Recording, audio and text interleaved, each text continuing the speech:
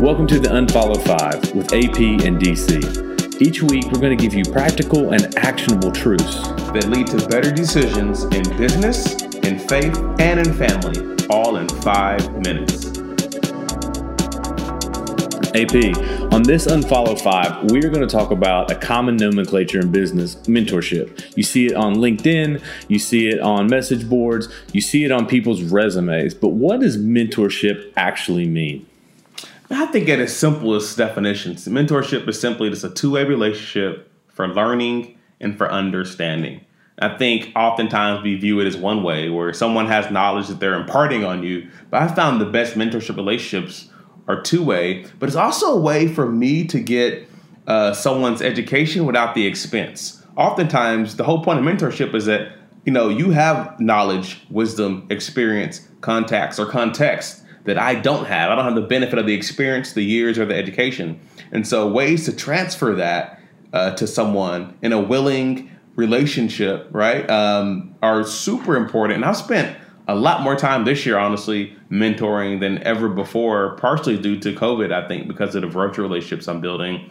But I spent a lot of time because I turned 40 last year and I realized, oh my gosh, I've been working after college for 20 years and now I've been through some stuff and people actually want to know that. And so I found this magnetic draw to kind of trying to share my own experiences, but also my insights. And I found the best way to impact my community, my company, and even the culture here is through mentorship. It's one of the most powerful tools, I think, in a leader's toolkit in terms of changing not only their team, but also their business as well. So I'm becoming a big fan, and I've seen the benefit of it firsthand. So how do I find a good mentor, AP? Yeah, you know what? I think 4 factors I look into. One is character. And this is one I didn't look at before. It's are they healthy emotionally, spiritually, physically? The character of the person. 2 is coaching. Are they really good at asking quality questions and truths? And are you really good at getting out of them what they need? Some people are great character, but they just aren't good coaches. I think it's a skill set to be a good coach. So character 1, coaching 2. 3 is correction.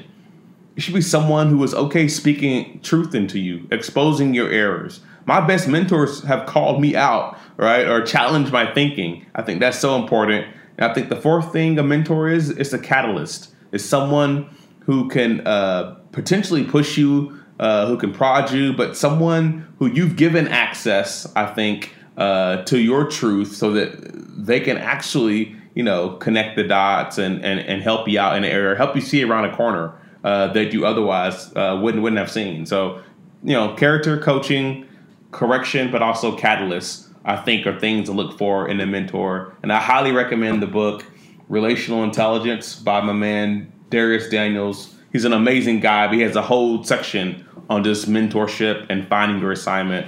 Can't speak highly enough of it. Man, that's great. I'm going to leave you with one other thought, and that's it. Don't expect every mentor to solve every problem. So there are specific mentors in my life that help me understand and develop in certain areas.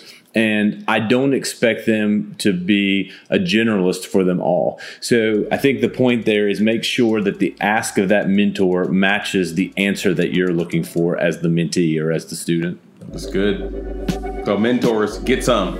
Unfollow 5.